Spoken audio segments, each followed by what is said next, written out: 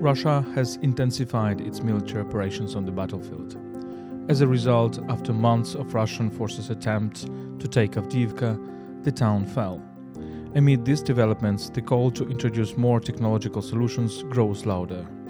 Ukraine has increased military production but still seeks more international support. You're listening to the podcast Explaining Ukraine.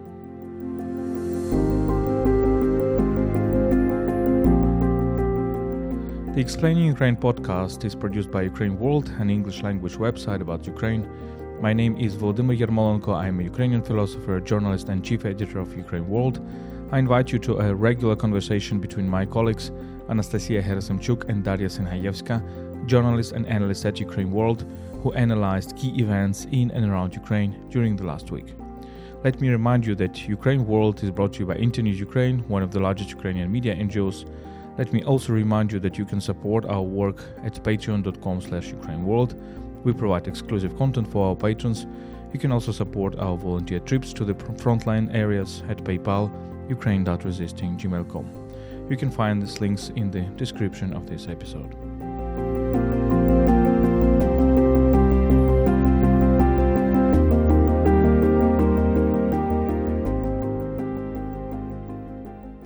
The situation on the front line in Ukraine is the most dangerous since the beginning of the full-scale invasion. The Russians are gradually moving forward in several parts. The Ukrainian forces have to find new solutions to the situation on the ground. Shifting from the positional warfare to maneuver one is what the Ukrainians need, and Ukraine is capable of doing that under certain conditions. We are going to focus on what are these technological military solutions that could help to turn the tide of the war. Both Ukraine's and its partners' efforts are important in this regard, and will uncover the diplomatic component of this endeavor. Surely we can't overlook the situation on the battleground. And in this case, I should definitely mention the latest news from the front line, and our attention will be drawn to the situation around Avdiivka. So the battle for Avdiivka lasted 4 months. In October 2023, the Russians launched a large-scale offensive against it, and Ukraine's defense forces defended it for a long time, and in late January, experts started talking about the critical situation and the need to withdraw the garrison, but this did not happen. In early February, the situation became critical, and the Russians almost succeeded in cutting off the supply routes. But we have to understand that Avdiivka is a small industrial town that is very close to Donetsk. And we understand that for both sides of the war, Avdiivka was of great political and military importance.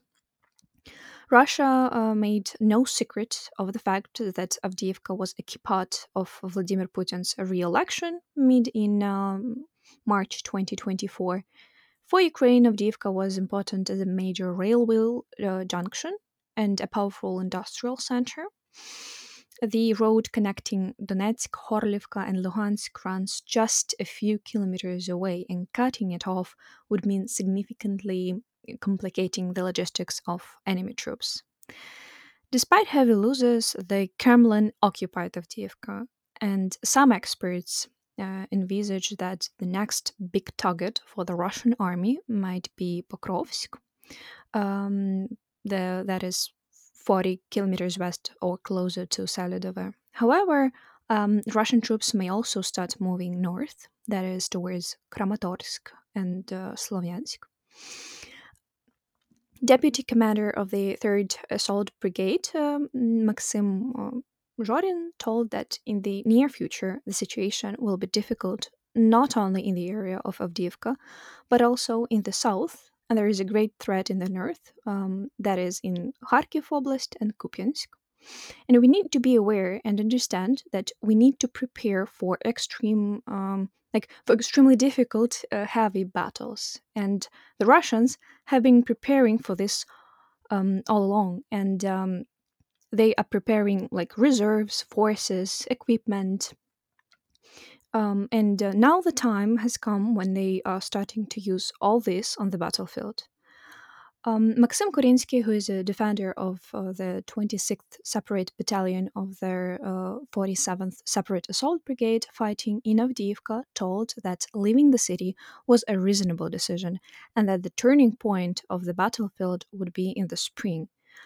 We know that Russia commits war crimes, and Avdiivka location was not an exception. Donetsk prosecutors have launched an investigation on the fact that Russian soldiers killed unarmed Ukrainian prisoners of war in Avdiivka and Vesela. This refers to two cases where we know they were previously reported via media. The first concerns with the shooting of 6 Ukrainian defenders at the Zenit position in Avdiivka. 5 of them were seriously injured. They basically couldn't move and were waiting to be evacuated. The second alleged shooting took place near the village of Vesela in Bakhmut location, and the drone footage shows how, during the assault on Ukrainian positions, a Russian soldier shoots at a Black Point range, first at one captured Ukrainian soldier and then the second. Then the occupier finishes them with an assault rifle, and all episodes of inhuman, cruel attitude towards prisoners of wars would be investigated, and surely all the war criminals would be held accountable. That's indeed a terrible war crime, and unfortunately, Russia keeps committing them on a daily basis in Ukraine. And the aggressor indeed should be brought to justice and should bear responsibility for such actions. And despite the alarming news from the front line, despite the reports on continuous war crimes, Ukrainian forces still managed to carry out the operations, do the actions that are reasons to celebrate in this during this tense periods of the wartime. So the Ukrainian forces actually perform strategically important special operations that will affect the course of the war in general. And on 14th of February, the main directorate of intelligence of the Ministry of Defense of Ukraine destroyed Russian large landing ship Caesar Kunikov using Magura-C drones. And it has been the fifth large landing ship destroyed by Ukraine. And according to certain data, this ship was worth about $110 million. In total, Ukrainian forces have destroyed or damaged 28 Russian ships, and it's since the beginning of the full-scale invasion. Talking about the destroyed large landing ship, it has its important role for Russian military in general. So after the idea of landing troops in Odessa and Mykolaiv failed, it was used for logistical purposes. So it basically carried important military cargo necessary for the Russian troops in the south, in the southern direction. So why Ukrainian forces chose this exactly this ship? Why was it important? Some might claim that these kind of ships are easier to target, and that's true. They are easier. They are easier target than, for example, missile carriers. And missile carriers should be the main target, but it's difficult to reach them. However, the destruction of these kinds of large landing ships, uh, they are they indicate a border plan.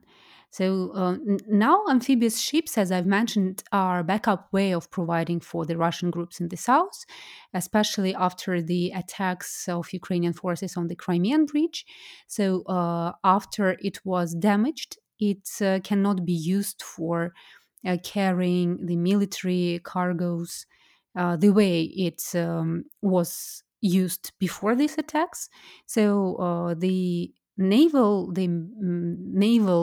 routes are the key logistical routes for Russians to get these supplies.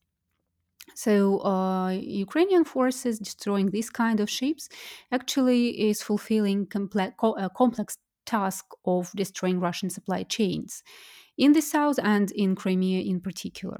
So these operations are a part of a broader strategy to paralyze the Russian supplies exactly in that sector of the like big broader front line. And the British Ministry of Defense emphasized that actually Ukraine's action made it possible for Ukraine to seize the initiative at the Black Sea. So this special operation is indeed something to celebrate, and it is an important strategic action in terms of outlining the course of war. And the last week was also marked by the effective actions in the air. Ukrainian air forces managed to shoot down 6 Russian fighter jets. These were 4 Su-34 jets and two Su-35S jets. And these effective instances of modern weapons use, as well as the problems on the battlefield Ukraine is facing now, urgently raise the issue of providing more systemic technological solutions. And the key priority here is the systemic use of drones and respectively providing a sufficient number of them. Here, we also should mention new systems of electronic warfare in sufficient amounts, and Ukrainian producers, weapons producers, and startups actually mm, design new kinds of electronic warfare tools. However, Russians are not sluggish in finding the ways to respond to it. So uh, it's constant battle of technologies. Another focus here is long range precision missiles. They are also a technological solution. And here we heavily rely on the supplies from abroad. But usage of long range precision missiles are a key factor that could change the situation on the battleground. And of course, I can't help mentioning modern fighter jets, which we are waiting to get in summer this year. According to the commander in chief Alexander Syrsky, um, the new he told that actually the new stage of warfare started, and this stage is marked with the importance of technology. And this war significantly increases the importance of technological progress in the armed forces of Ukraine and in the process of the fights of battles themselves. And as we've already seen, the use of ground robotic platforms, for example, the use of remotely controlled modules, um, not only makes the combat actions more effective, but it also saves the lives of our soldiers. And amid the numbers of manpower, the amount of manpower in the Russian army, which prevails Ukrainian manifold, the care about the lives of Ukrainian soldiers is of paramount importance. Because no matter how sophisticated technologies we use, we need people. So, getting back to these solutions, the drones are of paramount importance, of course, because they let see the whole picture on the battlefield, not only certain parts of it. They also let coordinate actions more effectively and make more precise strikes. So the use of drones actually should be a system. So it's not only about piloting a certain drone to drop a bomb. The whole spectrum, the whole range of drones with different purposes should be used. These are strike drones, these are surveillance drones, etc. So they should be used as the whole complex. The surveillance drones, they follow situation on the ground, then the strike drones get into action. The surveillance drones keep keep following the situation, and if necessary, another strike drone can correct fire. And the problem Ukraine is facing is actually lack of everything, meaning ammunitions and modern technological things. And it is also very important to note here, and as the commander in chief emphasized, it is the war not only of people; it is the war of economies, and that is why the partners' support to Ukraine is extremely important. Russia has a long army. Russia has a huge army, it has resources, and it has quite resilient economy that manages to overcome the consequences of sanctions and actually find the loopholes. That is why the technological prevalence on the battlefield is actually the way out for Ukrainians not to lose this war. And to this end, Ukraine should create a capability accelerator that would manage the process of integration of targeted tasks and also adapt the use of technologies. So, to make technological solutions more systemic. And in building this accelerator, the bottom up efforts make sense because some small manufacturers actually provide the solutions. And when they provide solutions, when they offer certain production, the task of the state is actually to manage this production effectively and redistribute what is actually produced. And that is why not only the efficient amount of modern weaponry is important, but the effective system of management. It is necessary to take more quick decisions. The use of technological solutions should be more complex and, of course, multi component. And the creating of this system actually can include several stages and include several functions like problem definition on the battleground, then the development of solutions and making experiments how to solve them, then purchase of tools, materials, weapons, their digital integration. Then these resources should be smartly redistributed and then used and operationally improved. And Ukraine is actively working on boosting its own production. And Dasha, you have something to share about it, right? For sure, and I will start with a brisk overview of op-ed written by Rustam Umerov, who is the Minister of Defense of Ukraine. And basically, in this short piece, he explains what is going on this systemic level, as you mentioned. So, for the first time, the Ministry of Defense has formed an agreed requirement of like for 2024 at the level of the entire defense forces.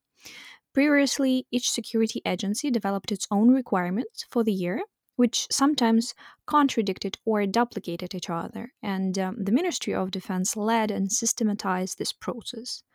The needs were not only formed but also coordinated with the actual capabilities of Ukrainian producers, their scale up plans, ability to procure abroad, plans to supply military and technical assistance from partners, and so on and so forth. And as you mentioned, this crucial role of drones, I can't help but mentioning that the Ministry of Defense has ordered in the first, in 2024, the first batch of FPV drones. In total, state plans to purchase at least 1 million drones this year. Previously, this was not the case, and the Ministry of Defense didn't procure this effective and cost-efficient means of defeating the enemy. And the reason is that we lack clear criteria and rules for their use on the battlefield at the legislative level. So FPV drones have been purchased by volunteers, Ministry of Digital Transformation, like military administrations, however, not the Ministry of Defense. And this is just one example of the lack of this consistency in procurement of the armed forces. And as Umerov continues, the new team of the Ministry of Defense has changed its approach to planning the supply of weapons and the overall logistics for the military. Although time will show what happens next. According to Alexander Kamyshin, Minister of Strategic Industries, the capabilities of the Ukrainian defense industry have tripled this year compared to last year and are expected to grow 6 times more in 2024. And as we have already stated, drones are an integral part of modern warfare. And we can recall the events of the autumn when Prime Minister Denis Shmyhal said that their production had increased hundredfold times, and more than 200 Ukrainian companies were developing them. Still, this is not enough for the front line given the intensity of the fighting in Ukraine. But not only with drones, Ukraine is growing its military muscles.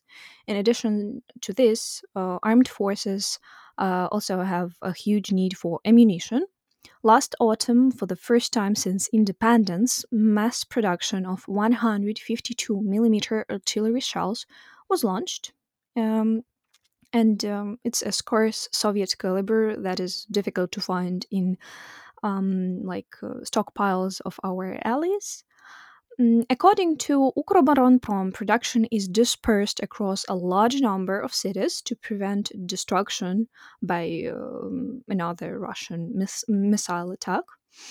In addition, production has been set up abroad at the facilities of NATO countries. Ukroboronprom started serial production of 82mm and 122mm mortar shells, and basically they are very effective and they are designed to destroy engineering structures and lightly armored vehicles, and it's of great importance for Ukraine too. In early December, we can recall that Volodymyr Zelensky announced that Ukraine had launched the production of 6 Bogdana self-propelled artillery system per month for the first time. It's a big number in case of talking about such kind of weaponry. So basically, Bogdana is the first 155mm self-propelled howitzer developed by the Ukrainian defense industry. Basically, the work on this weapon began in 2015 and was first demonstrated in summer of 2018. Initially, Bogdana was supposed to enter service in 2020, but preliminary fighting tests were completed a month before Russia's full-scale invasion. Still, it showed its effectiveness on the battlefield, and we know not one example of its efficiency. The Ministry of Defense also reported that the defense industry is working on a new long-range version of the Neptune missile. Domestic enterprises produce several analogs of Russian Shaheds, and Nastya have already told about all other range of weaponry that is ongoingly developed, produced, procured, and we not only rely on the support of Western partners, although it is of great importance, but also has something to tell in this industry too. And as Zelensky pointed during Munich conference, the longer the war in Ukraine lasts, the more changes Russia will provoke in the world. And according to him, and I guess we all know that Ukraine has shattered the myth of Russia that it can capture any country in a few days, as well as the myth of Ukraine as some kind of unreal state. And I want to sum this blog by another quote of his, that evil will never win if the forces of good are united and act together. And in this case, I guess we should talk about forces of good that are united.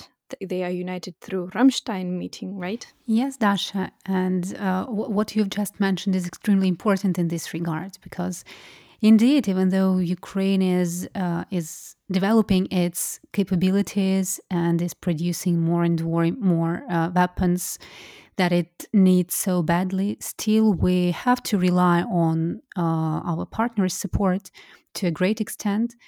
And in these terms, on the 14th of February, the 19th meeting in Ramstein format took place, and several important decisions were taken there.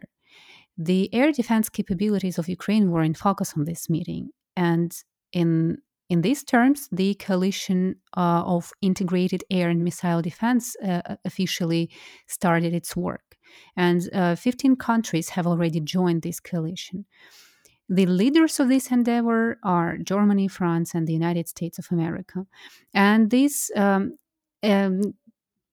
like strengthening the air defense capabilities of Ukraine is of paramount importance indeed, because Ukrainians still suffer from intensive attacks by Russia from the air, and it is critically important to be able to defend the rear of Ukraine. Here we talk about the lives of Ukrainians. Here we talk about the economic capabilities of Ukraine, etc. And of course, we are talking about infrastructure. That is why the functioning rear of Ukraine is extremely important for reaching our goals on the front lines. And air defense systems are, of course, needed also in the battlegrounds to stop Russian domination in the air, also in the areas of combat actions. Um, we've talked about the lack of artillery systems and projectiles, and our Western partners understand this need and understand Ukrainian concern. And regarding this problem, the sides, the participants of this format also discussed the joint production of artillery systems and projectiles. And again, the as we've already talked today, that Ukraine badly needs the unmanned systems, and this topic was also one of the key ones that were discussed during this meeting. And Ukraine is going to strengthen the cooperation with its partners in the matter of UAVs production.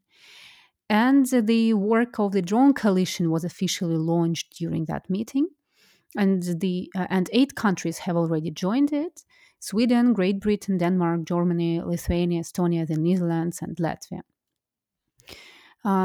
It is also necessary to mention here that the IT coalition that was formed several meetings ago actually started its effective work, and the cooperation agreement in IT coalition was already signed. It was decided that thanks to work of this coalition, Ukraine will be able to change experience in the application of innovative technologies and carry out joint projects in this sphere with its partners. And again, this kind of cooperation and this kind of focus responds to the needs of technological solution for Ukraine. And what is also positive here, and what we also should mention, that actually Ukraine's partners themselves spoke about the need to provide Ukraine with long range weapons. So even though it's quite late to understand it, it's still better than never. So we hope for the supplies of more long range weapons, including long range missiles, to Ukraine. Meanwhile, I would add a little bit of bad news to this portion of good news. We can't help saying that the US didn't manage to approve the aid package for Ukraine, and the Speaker of the House of Representatives just doesn't want to bring up the aid package to Ukraine for consideration. So it was not even proposed for vote in the House of Representatives. This situation is quite alarming, because Ukraine heavily relies on this aid package. However, even though it's a problematic issue, still Ukraine, together with its partners, is looking for the ways out. So it is problematic, but let's say it's not a catastrophe or complete disaster. Even though Ukraine needs this aid package so much. And actually, this stance of the House of Representatives and some of its representatives actually evokes criticism among global leaders.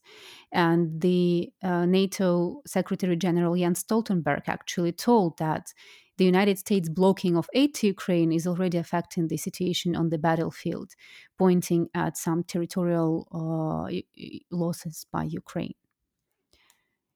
But getting from this negative pinch of news, let's focus a little bit more on the diplomatic aspect, diplomatic dimension of Ukrainian and its partners' endeavor to change situation on the ground and to find effective solutions.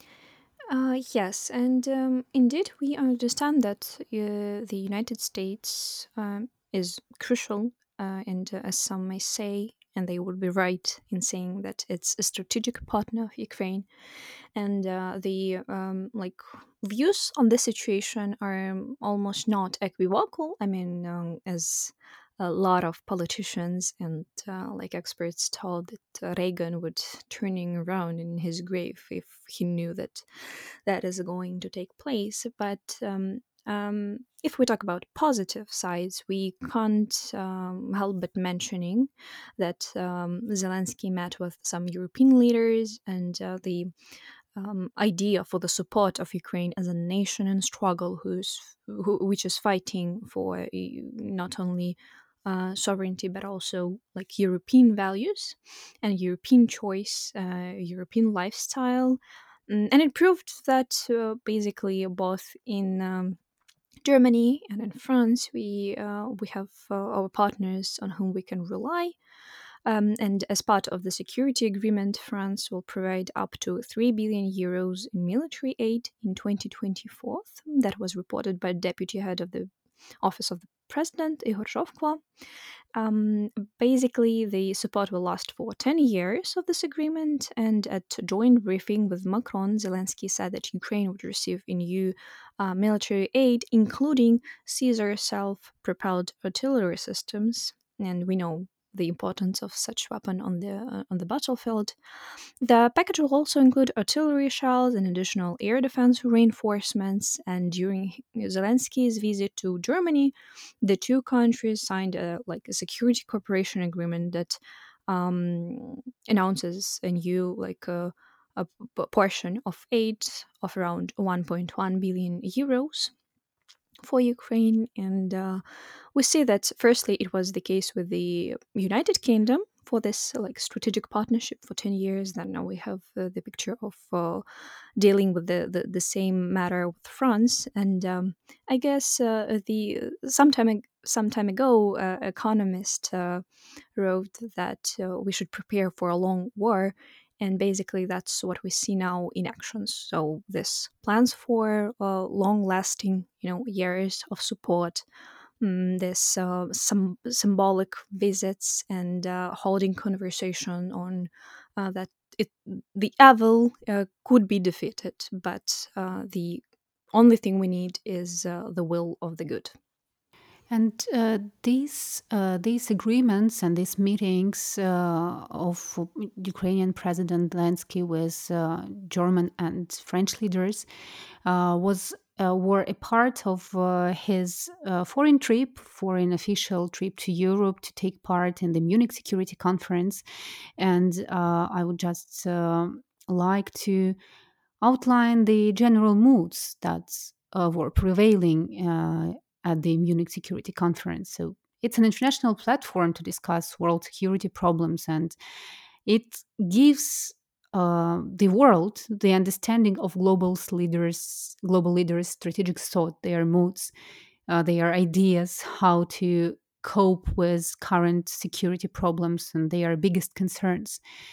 Ukraine was paid attention to during at this year's edition of the Munich Security Conference. However, the context, the global security context, has already changed after the previous year's edition.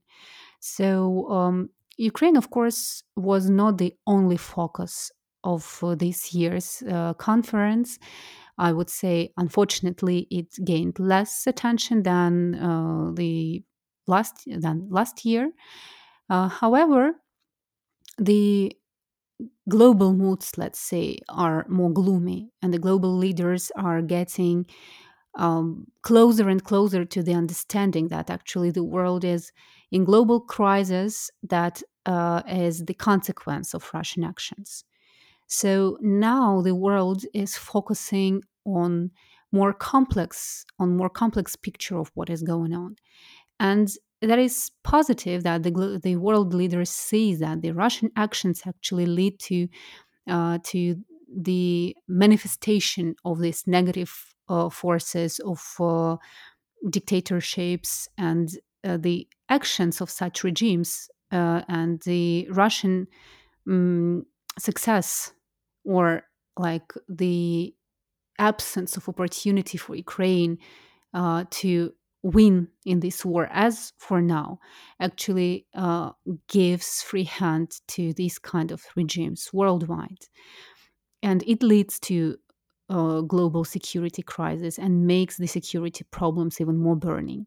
And even if we don't talk about the direct attack of Russia on some European countries, still such possibilities shouldn't be omitted from attention. And it was actually very important also that, like, one of the biggest conclusions is that Europe is getting to take this threat more seriously.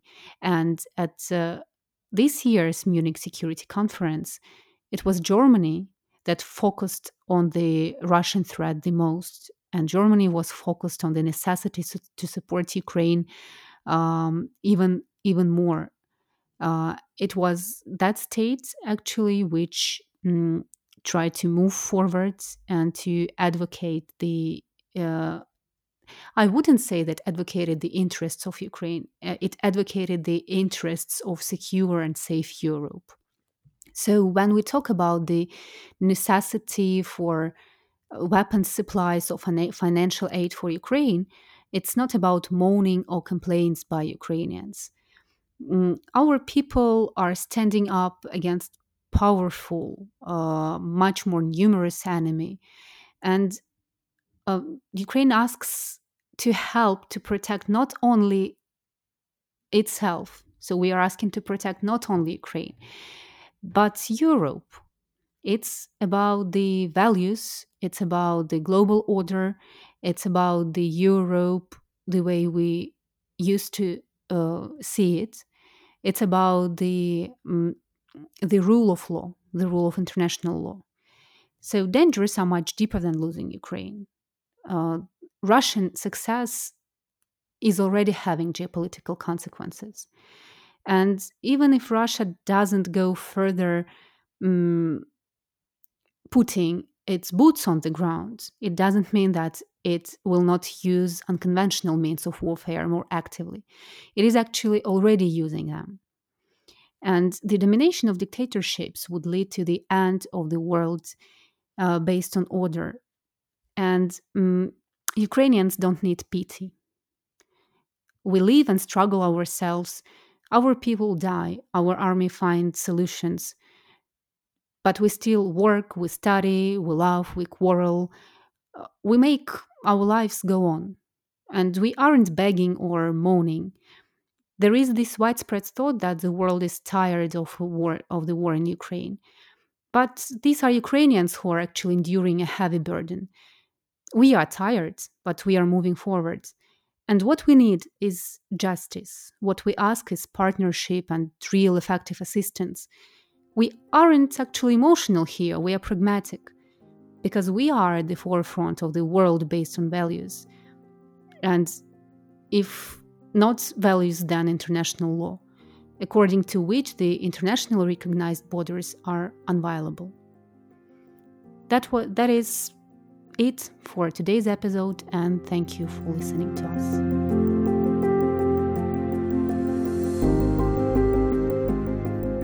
This was a podcast Explaining Ukraine by Ukraine World, an English language website about Ukraine. My name is Volodymyr Yermolenko. I'm a Ukrainian philosopher, journalist, and chief editor of Ukraine World. This was a regular conversation between my colleagues Anastasia Hrysimchuk and Daria Senhayevska, journalists and analysts at Ukraine World. They analyzed key events in and around Ukraine during the last week. Let me remind you that you can support our work at patreon.com/UkraineWorld. We provide exclusive content for our patrons. You can also support our volunteer trips to the front lines at PayPal, ukraine.resisting@gmail.com. You can find these links in the description of this episode. Stay with us and stand with Ukraine.